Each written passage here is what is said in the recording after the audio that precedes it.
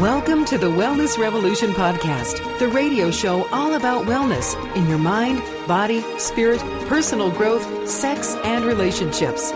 Stay tuned for weekly interviews featuring guests that have achieved physical, mental, and spiritual health in their lives. If you'd like to have access to our entire back catalog, visit drveronica.com for instant access.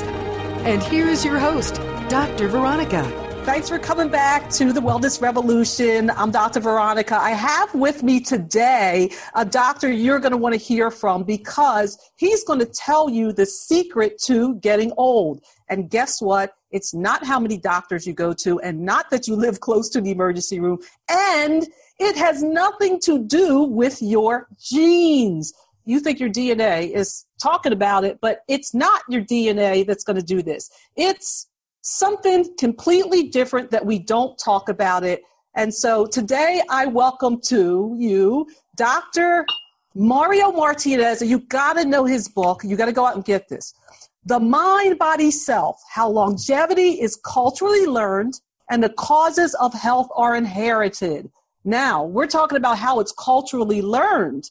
So I'm going to start. I like to start with a little bit of story. My husband is from West Africa, from a country called Benin, and that country is $1 a day country. People live on $1 a day. You go there, it's very poor. The hospitals suck. There's disease and famine all around, yet there are people in his family that have managed to get to their 80s and beyond in this third world country, and they're not rich. And they don't run to the doctor all the time. What's going on here? We now have a lady who's in Jamaica, which is another country that we know we like to go there to vacation, but it's considered an undeveloped country, more of a third world country. She's 117. Her son is 97. What's that all about? They don't have the best doctors and hospitals in the world. So what's going on here? And we all want to know what the secret is. Not only are these people 117 and 97, they're also living lives that I meet people who are 50 and 60, and these people who are 117 look better than them. So let's talk about this. Now we're in a time where there's a big healthcare debate. We're here in America where fear-mongering, it doesn't matter what side politically you're on, is about whether you're going to have access to care. And I want to argue that it may be that when you don't have access to care, you are much better off. So Dr. Mario Martinez, thanks so much for being on. First of all, tell us a little bit about your background and how you got into this level of the research. Okay. Well, thank you for having me. I have some good news. Well, my training is in clinical neuropsychology. And as I was trained, as you were, I was trained to learn about the pathology of the brain. What happens when there's with pathology of the brain and what do you do with it? And in some cases, you just watch it happen and, well, that's how it is. And so I wanted to go beyond that. There's a sense that I had that it just wasn't that way because I was seeing evidence of people who were older, who never went to the doctor. And I'm not advocating that. I'm just saying, reporting it almost like from an anthropology point of view. And I started studying centenarians, but only healthy centenarians all over the world. I wanted to see what happens with the sample that you want to look into. A good science looks at what works and then creates theories about it to see how you can replicate it.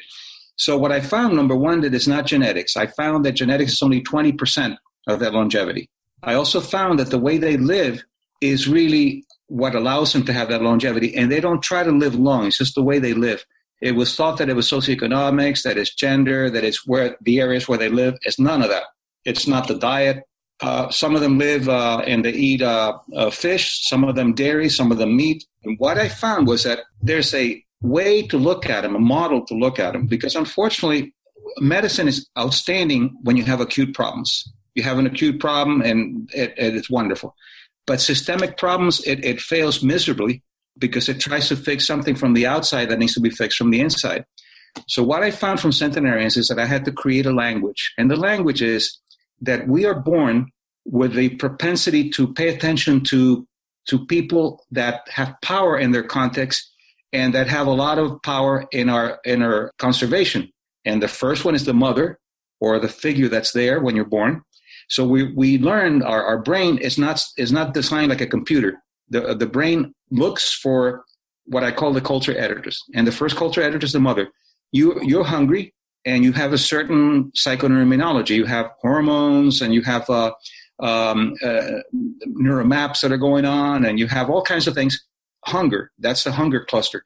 Then you see something that comes to you, a breast, or you see a bottle, and then after you have that, then the hunger subsides, and you have another set of psychoneuroimmunology, like the endorphins and oxytocin and other kind of things.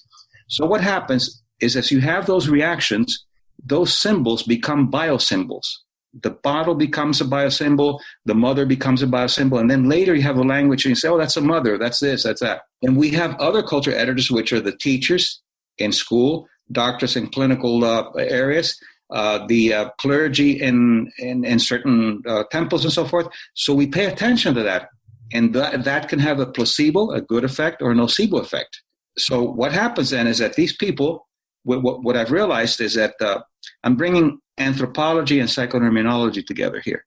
So what happens is that our cultures will tell us the culture portals that we need to live in. And the culture portals are infancy, childhood, adolescence, young adult, middle age, which is really important, then senior citizenship. Those are mostly culturally imposed. They're not biologically imposed. So if you want to retire, is that biological? No, it's cultural, because if you want to retire in Turkey, it's at 45. You want to retire in Australia, it's 70. Middle age, my colleague at Harvard, Ellen Langer, has done some work very similar to what I do with context and how it affects aging. And she found that she looked at, why is it that some people look younger than their age and people look older than their age? And the first thing is, well, it's got to be genetics. It's not. It's how they determine what middle age is. The ones who look longer consider middle age being 10 or 15 years later. That's a marker. And the immune system, I argue, is biosymbolic. The immune system has morals. It responds to our ethics. So all of that is really what I find from centenarians.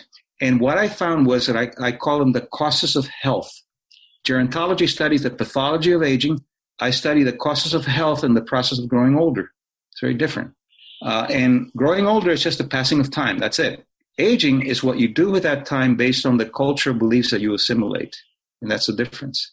Okay, so we've been taught that certain things are going to happen with aging. We've been taught that. That's in our psyche.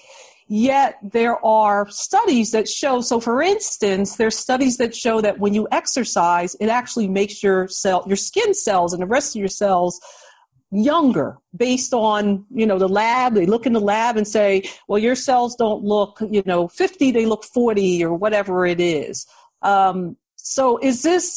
So people are looking for the hack. What can I do to make myself younger or not grow older? And so one is, the big things are how you exercise and what you eat. However, a lot of time what I've noticed is that when you look at these people who are super old, maybe they get some exercise, maybe not, but certainly not like me going to the gym every day from an hour to 2 hours and exercising.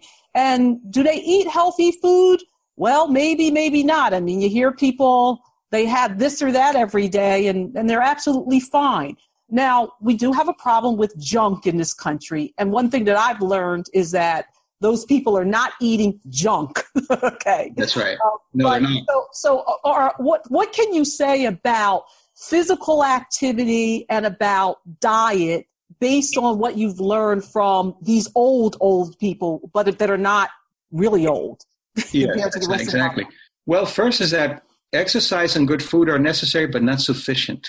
Why? Because if you only do that and you do it to just to be healthy, you're doing it based on fear of not being healthy, and that's what gets you. You could eat healthy food and work out, but with a fear base, and it's going to have the type of hormones that are going to a certain degree, cancel out all of that. So what I look for is a lifestyle that indirectly triggers the causes of health, that triggers the gene expression that actually prevents the causes of pathology to be expressed. So one example, what is one of the causes of health? Number one, being able to set limits, emotional limits, is very important, independent of how you eat or not. Emotional limits. If you don't set good emotional limits, your immune system doesn't have good limits. An example, my mentor, George Solomon, who was the one who coined the word psychoimmunology and then called it psychoimmunology later and so forth, found that people that HIV positive men who are more assertive have more T cells than the HIV positive men who are not assertive. And as you know, the T cells are affected by the HIV virus. So if you're assertive, you set limits. Now, what does that mean, being assertive? To set emotional limits. And the second part is for giving permission people not to like it. So I'll give you an example. I love it. Permission to not like it. So those people who feel like it's important for everybody to like them, yes, are really dooming themselves to an earlier death. That's right. They're the caretakers that don't live very long. There was a 102 centenarian that I interviewed, and they're always willing to help, but with limits. I said, look, I'd really like to talk to you to learn about the things that you're doing because you look really good. And he said, sure. When do you want to do it? I said, Saturday. And he said, okay, Saturday, sure. And I said, at 9 o'clock in the morning. He said, nope, at 9 o'clock I have tango lessons. We can do it at 2 o'clock. I love it. I love it. You see, you set the limits, and then you give people permission to not like it. Another person would say, oh, okay, I'll give up my tango lesson so I can talk to you. You're giving up your joy to talk to somebody to meet their needs. And this doesn't mean that you're being selfish. This means you're being self-caring. And if there's an emergency, you certainly take care of that. But you're being self-caring, and then you're giving options. He said, well, look, I can do it at 2 o'clock, but not at 9 because I'm not going to give up my tango lessons for you. So I said, okay. So I met him at 2 o'clock. And the other cost of health is rituals. You have to have rituals. I interviewed a woman in Cuba, a black woman in Cuba. By the way, they don't like to be called African Cuban. They like to be called Cuban. They're totally different in that sense. Anyway, so I said, what do you do? I didn't want to bias it and say ritual. I said, what do you do on a regular basis that you consider to be meaningful? And she said, well, before I go to sleep, I have a shot of rum. And I thought, well, it's got to be the quality of the rum. No, it's the ritual. Another one has a cigar when he wakes up in the morning, but you don't abuse rituals. You abuse routines. I pushed him and I said, well, why don't you have another cigar? I don't need another cigar. I just enjoy that. Why don't you have another shot of rum? I don't need it. So you see, you abuse what you need, not what you love. So when I work with obesity, I've done a lot of work with obesity, morbid obesity and eating disorders. And the first thing that I do is teach them how to love food. And what they say is, I love food too much. No, you need food. You don't abuse what you love. You abuse what you need. And as you learn to love food, then you regulate and you enjoy rather than do it automatically to avoid anxiety or some other things. So all of these things that I learned from him. Another cost of health is breaking bread with family or breaking bread with yourself with meaning. In fact, there's studies that say that, well, if you live alone, that affects your blood pressure and you're going to have hypertension. Only if you live alone without meaning. If you live alone with meaning, it bypasses that and you're fine. So all of it has to do with meaning, has to do with what you're doing in life. So many costs, and that's what the book is about, talking about the costs of health and what is it that you can learn at any age to live, to be a centenarian, what I call centenarian consciousness at any age. So were these people that you were observing, were they clustered anywhere particularly? Because we know about quote unquote blue zones where people in those places tend to live longer lives. But now we're talking about clusters of people who are 100 plus. Are they clustered anywhere? Well, you can find them in clusters, but it's not necessarily that. For example, the U.S. has more centenarians than any other country. They have 80,000 centenarians. You find them in Sardinia, you find them in Okinawa, Vilcabamba, all over the place, and different socioeconomics, gender, way of life. But they do, one of the things that they do, my mentor called it healthy narcissism. They all think that everybody loves them. And that's a very, they think that I was interviewing a centenarian. They were having a little cocktail party for him. And this is the healthy narcissism, another cause of health. He walks in and there were some ladies around and he said, he's like 102, 103. And he said, did you notice how the women are looking at me? They love me. Yeah. So, That it's more important to believe that you're loved than to be loved and not believe it. The immune system responds to your belief, not to what they're telling you. But here's the healthy narcissism. And he said, here's the inclusive part. He said, but do you notice how beautiful they are? Inclusive in his narcissism. A narcissist, an unhealthy narcissist would say, look, these women are looking at me. I'm going to take advantage of them.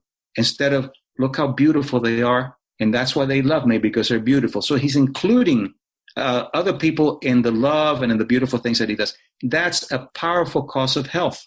And those aren't the things that you talk about in longevity or gerontology. Wow. So explain, you make a distinction between growing older and aging. Talk about that distinction. Yes. Growing older is something that's inevitable. Growing older requires time. Today, you're a day older than yesterday. Aging, which is the important thing, is really what you do with that time based on the culture beliefs that you assimilate. That's what ages you mostly. There is some wear and tear, but most of it is really what you believe to be. If you consider to be, for example, people that retire without meaning live an average of 4 to 5 years after they retire. Why? Because they didn't learn joy. They worked in a job that they hated so they could go to Florida and watch the sunset or play bingo. That has no meaning. So you don't live very long, or they get sick, or they have dementia.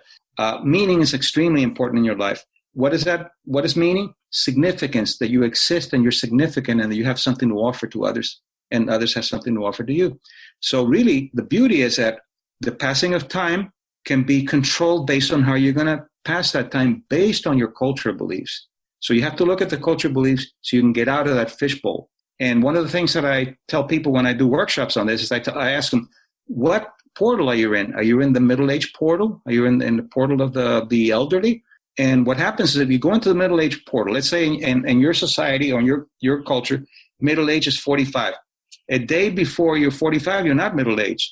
But that's day when you're 45, you're middle-aged. You have to look middle-aged, act middle-aged, and get sick like the middle-aged. And if you get out, they put you back into that portal. They'll say, for example, you'll say, look, I think I want to go back to college. I'm going to finish my PhD. No. You got to be thinking about retirement now. You're middle-aged, and they admonish you back. Or you're 80 and you fall in love with somebody and said, no, you're too old for that. He or she wants you for your money. Well, what do you mean falling in love? And centenarians, one of them, 100-year-old centenarian said, I fell in love with this chick. She's a beauty. She's 60, but she lies about her age. They have a way of doing things that they're portalless. They're not in portals. That's what I learned about them. I have a very good friend, and she's 65, and she has her boyfriend is 80, and I said, doesn't it feel good to be a hot young thing at 65? And she carries herself like a hot young thing. She says, I'm the hottest grandma anybody knows. So she acknowledges that she's made some of those milestones in life, but she walks in her high heels and her tight clothes appropriately. She doesn't look like a hoochie mama. She looks really cute. And you would never guess that she's 65 years old. And I mean, we love hanging out together because, you know, I'm the baby in the crowd, and we all walk around and nobody thinks that we're how old that we are. And it's like y'all can be old maids and frumpy and all that other stuff. Sure. But we ain't doing it. But now you touched on dementia. Let's talk about dementia. People are in fear of losing their mind, of getting Alzheimer's, of all that type of stuff. Have you studied that and the people that tend to get it? You talked about meaning and not meaning. Can we predict, based on your model, has there been studies on that? Based on the beliefs, the model, who's getting Alzheimer's and who's not? Well, yes, there have been studies, and then my own work. I'll tell you about my own work and then the study so you can see. What I find in the people that develop dementia in a way that's a lot faster than the biology works is that they go from a place of high meaning to no meaning. So I'll give you an example of patients that represent that group that I'm talking about. I was seeing the husband who had diabetes type 2, and I was helping him maintenance and so forth. Very controlling, overweight man. His wife, they were both in their 60s. His wife was a professor of calculus. To me, calculus is like magic. I can't go beyond algebra. So then she retires, and she retires from that high meaning job, and she retires because of her age to take care of her husband, who was a despot. She would have to pick him up, and she would have to put him in bed, and she became his nurse. Within 6 months, she had, quote, Alzheimer's. Wow. Dementia. And she had dementia, and she had deterioration way because there's a way out. How can you want to live like that after you've had meaning in your life and working with young people? And I've seen that over and over and over again. Now, the research, David Snowden did some very significant research with the nuns of Notre Dame, who are nuns who are teachers, and they have a high longevity. What he did is they agreed to be studied while they're alive, and then post-mortem to do the brain research and see what's going on. And what he found is that these women live long because they stay active and they continue to teach. But what he found is after he did they did the autopsy, they found that there was a tremendous amount of deterioration in some of them after they looked at the brain that did not correlate with their cognition. So therefore, cognition and the brain are not deteriorating equally. It depends on the context. So these women, although they should have had, there was some hippocampus damage and some other area damage, and yet they were functioning cognitively as if there was no damage. So the context has tremendous effect in bypassing the biology of deterioration to a certain degree. So it's not the tangles in the brain or even the pathology that's there. We talk about these physical things that we're all seeing, the science, but you're telling me that science that we know is not right in these groups of people. Well, the deterioration is there, but the brain, as you know, has tremendous plasticity. And when you have meaning, the brain changes the process and compensates. I'll give you an example. There's a researcher at Harvard that does a lot of work with brain plasticity, and he was training teachers that were going to work with the blind. And in order to teach them, what he did is he blinded them for 6 weeks to see how they could function so they could understand. And as you know, the occipital part of the brain has to do with vision. If you show somebody in a functional MRI some figures, the occipital is going to light up because it relates to, it's what they call the visual cortex. Okay, yeah. Now, they measured that before they did the blinding and after. When these people finished after 6 weeks, because the brain needs about 6 weeks to change the plasticity, they would show them any kind of figure, and the occipital didn't light up. Nothing happened. But if they touched something, the occipital would light up. So the occipital became a tactile cortex rather than a visual cortex, which is unheard of in when I studied neuropsychology. The cortex is the visual is visual, and this is it. Well, it completely became like the blind, where the blind will have the touch. After 6 more weeks, the occipital returned to being a visual cortex again. So it's tremendous, tremendous plasticity. And I think that meaning is related to the plasticity. Wow, absolutely, absolutely amazing. Okay, so here we are, we're hearing about, here's how you stay healthy and live a long time. Has there been any work on people who are on a pathway towards early death who put in place some of these principles and were able to reverse diseases or conditions? Or, I mean, are there cases of people who look like they had Alzheimer's in all the clinical sense, and then they put meaning back in their life and it was reversed, or any other stories like that? Well, it's very difficult once it gets to a certain point that you've lived that way. You've lived in that portal of, but with the study with David Snowden, what he found was that before they knew, they would have the nuns, they would have dinners and music, and they would talk. And then when some began to deteriorate, they would put them in another room with less lighting, more depressing, no music. And what he did is he reversed that, and he brought them back, and he saw some cognitive improvements in these people. So what you want to do is you don't want to sentence somebody. I know a neurologist that when somebody goes and he gives them a diagnosis of MS, he'll say, wait a minute, I'll be right back. And he brings them a wheelchair and he says, get used to this because you're going to be in the wheelchair. That's nocebo medicine. That's setting the person up because there's someone who supposedly knows what they're doing. So what you do is you begin to attribute things. For example, attribution is really important, the cost that you give to things. And in my model, the cost that you give to things is based on your portal. So, for example, if you're 25 and you go from the kitchen to your bedroom and you forgot what you're going to do in the bedroom, so, I forgot, let it go. But if you're 75, oh my God, Alzheimer's is the attribution. But what you do is you forget something, whether you're 25 or 85, don't worry about it. Just go to the place where you started, and that's where it was archived, and you'll remember it. But if you don't, then you'll say, well, it's got to be Alzheimer's. And what causes it? What makes it worse? If you're stressed, you're going to have stress hormones that are going to affect your hippocampus, which is going to affect the dementia. Yeah. So I had an interesting experience. A couple weeks ago, I found out that I had a brain injury. I don't know when I got it, how I had it. I was having some problems, and somebody who was sitting in a coaching session with me, who's a professional and has a really high level discovery that they've made, said, "Oh, I can help you." I didn't know I had it, and he found this on me and actually started correcting it with his technique. But I was like, "Oh my gosh, I have these symptoms," and that explains why I have some of the symptoms that I had. But I think had I known that I had a traumatic brain injury, I'd have been totally different. I was attributing those symptoms to something completely different. Like, like I had some weakness. I mean, he showed me central neurological signs that I had. That is when he did it to me, I was like, really?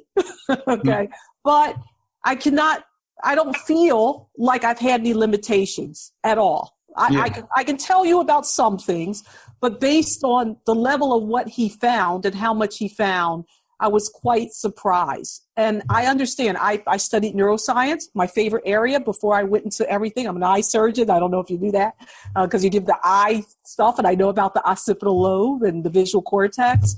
But I also believe in that you can, first of all, that nothing's impossible. You can do anything, and it's not a lie. It's true. And that if I can figure out how to do it. And I feel that the reason that I've done so well, despite having physical things that could have been limitations, is because I believe the biology of belief by Bruce Lipton, that I can do anything. I can fly if I want to. I just haven't figured it out. Yeah, exactly. If somebody tells me how to do it, I can figure out how to do it.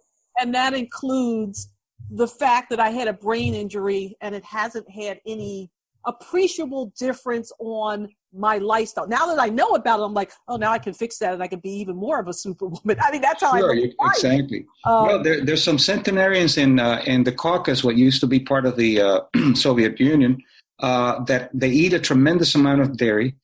When you look at their arteries, most of them are clogged, but they still ride horses and they have very little symptoms because of the meaning override. And I don't want to oversimplify and say that, well, meaning is everything. It's not. But there's a lot of evidence that says that it's not just the pathology of tissue. There's a lot more to us because we have a consciousness. For example, the immune system can identify the ethics of a culture. So, for example, this is a very recent research that's come out.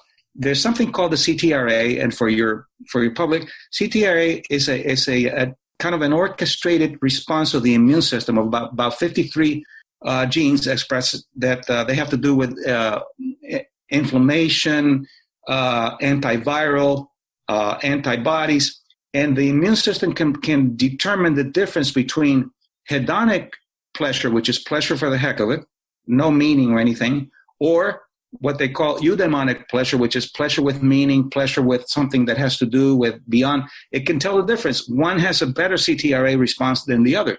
And that would be unheard of in conventional neuroscience, because what does the immune system know about and that's just one of the many examples of how it's always listening to the perception that you put. I think the immune system responds to the consciousness that you presented and confirm, and that's what it responds to. It waits for you to let it know how you're interpreting. For example, if you shame somebody, you're going to have inflammation. There's interleukin-2 and tumor necrosis factor molecules that actually cause inflammation. But if you're from the Western cultures, like, for example, the U.S. and U.K., they're very individualist. The individual is considered to be someone that should grow, and you can accept that somebody could be better than you. In other cultures, like in the Asian cultures, it's more like the group. the family, the organization. Well, if you shame somebody here, the inflammation happens if you are shamed as an individual. But if you go somewhere else, the response only happens if you believe that your group, your family, your country has been shamed, not you. So it's the immune system responding to the cultural interpretation that you make. So the way that I describe it is that the world is out there, the environment is out there with infinite possibilities of interpretation. And the culture will weave a fabric, and our perception will respond to the fabric. And that's how a way to, visualize it. So how do we begin to get out of our culture, though? There's just so many cultural cues that start the moment before we even exit the womb, these cultural constructs are put in place. So how do we begin to get out of that? You're absolutely right. Well, let's say that you have diabetes type 2 in the family. And you're told, well, look, that's what's going to happen. Here's the evidence. Your father has it. His brother has it. Your brother has it. The reason is not because of the genetics. It's you're living the same life. You're eating the same food. You're in the same environment. And you're believing the same thing. That's it. Now, how do you get out? First, you become aware that that's a cultural portal. That's a genetic sentencing that doesn't exist. So what do? You look for outliers in the family. Uncle Joe is in the family and he doesn't have diabetes. How does he live? And you begin to look at the outliers. Medicine doesn't study the outliers. Science doesn't study the outliers. They study the mean, and they do analysis of variance and covariance to look at the mean. But if you're out of the mean, that's called a nuisance variable. And all that information is on the right side. So, for example, some doctors will say, well, look, it's ethical. I need to tell this person that they have 6 months to live. No, that's not ethical. That's terrible science. What you do is you really tell them ethically, look, on the average, people live with your illness 6 months. On the left side of the curve, something happens and they live 6 weeks. But on the right side of the curve, the outliers on the right side of the curve live 10 years. So what are we going to do? You and I are going to learn what these outliers do in order to break that genetic sentencing. But do doctors have the time to do that? They don't. They don't have the time. So they can't be teachers. They have to be technicians. Interesting. I love the diabetes story. It's so relevant to many of us. Yes. And it's especially relevant to me because I have a father who has diabetes and a mother who has diabetes to different degrees. My parents are doing differently. My mother has a very mild case, and I feel she's the type of person that in a different medical system would be able to be controlled without medications. Yes. But I decided I'm going to be well.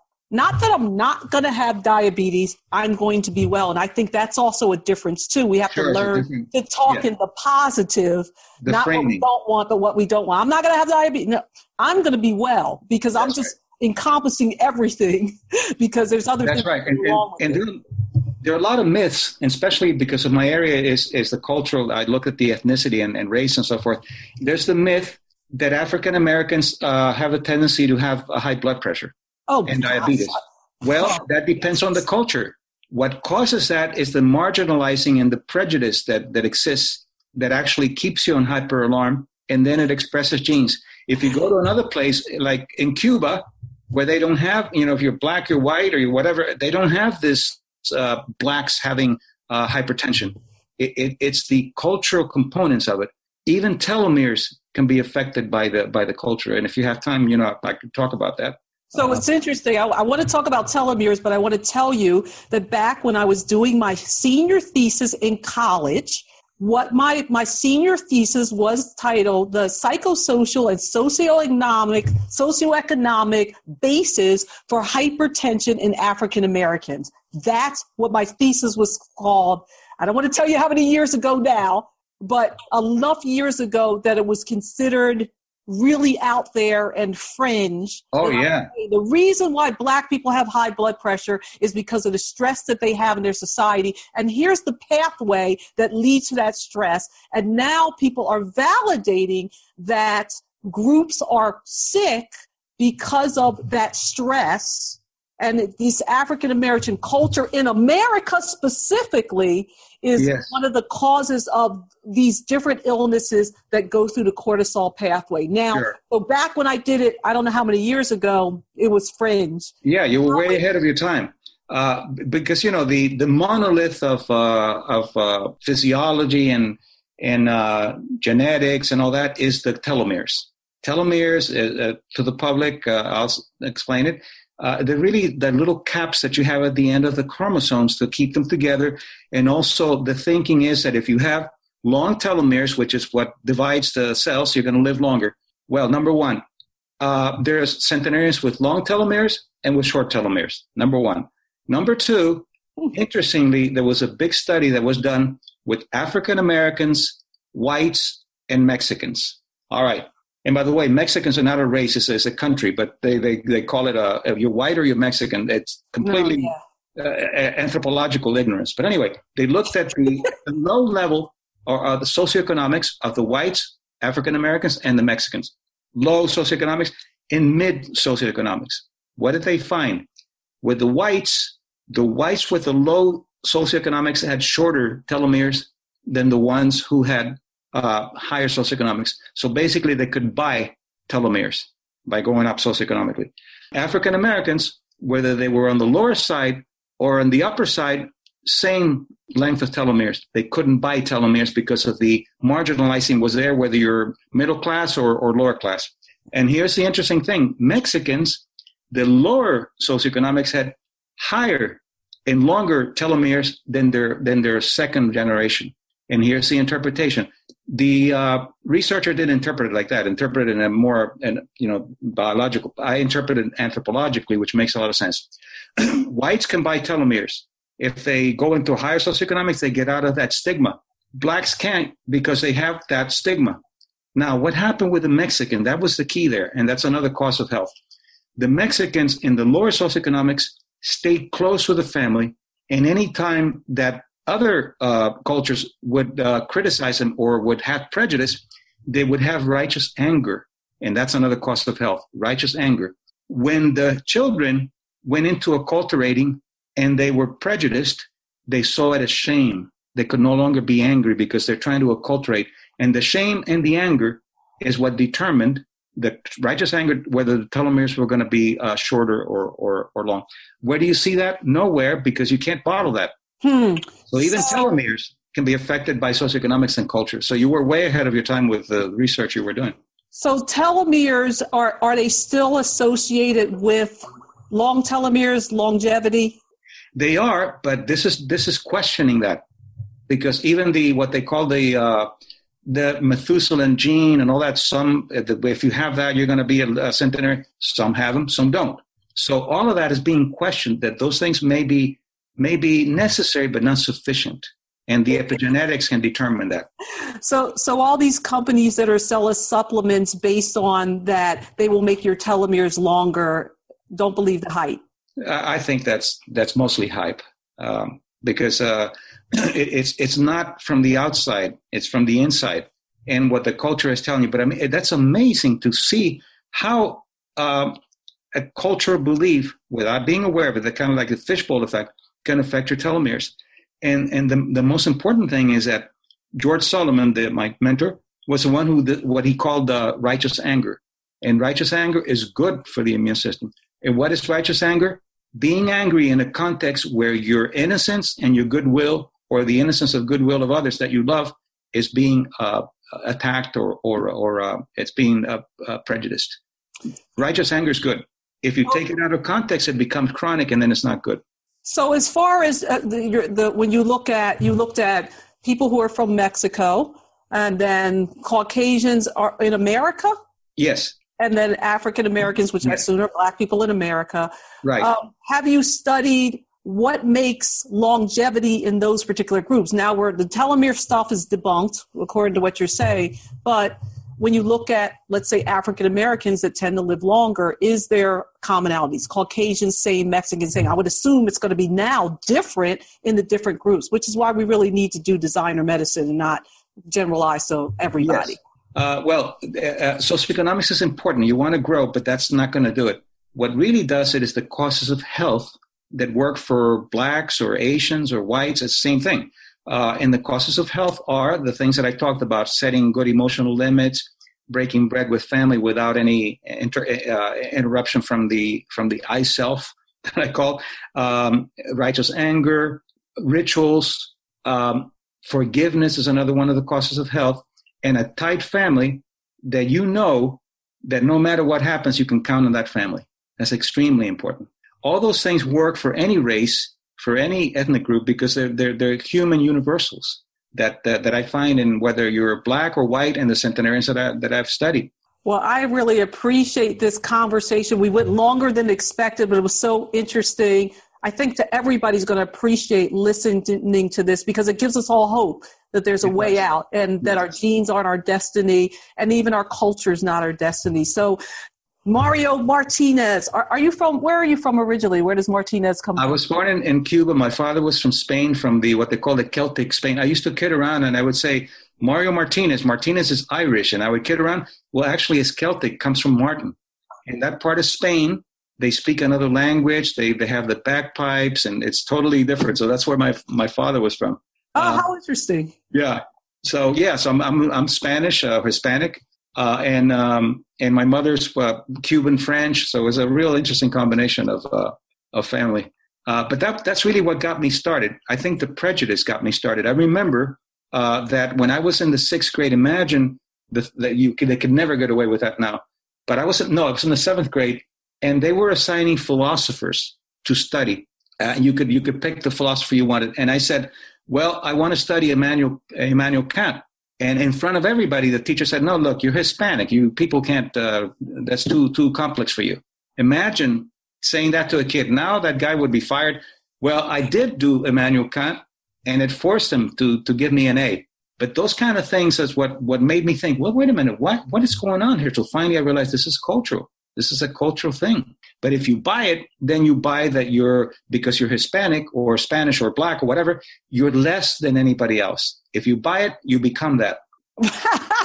So that's probably what our advantage is here, because both of us are the type of people that believe I can do anything. I don't care who you are. I can do anything. So you're saying I'm doing Immanuel Kant and I'm going to get an A, which is probably that resilience. Yes. That we would really talk about. So your book is, I'm going to get it right here, The Mind, Body, Self, How Longevity is Culturally Learned and the Causes of Health Are Inherited.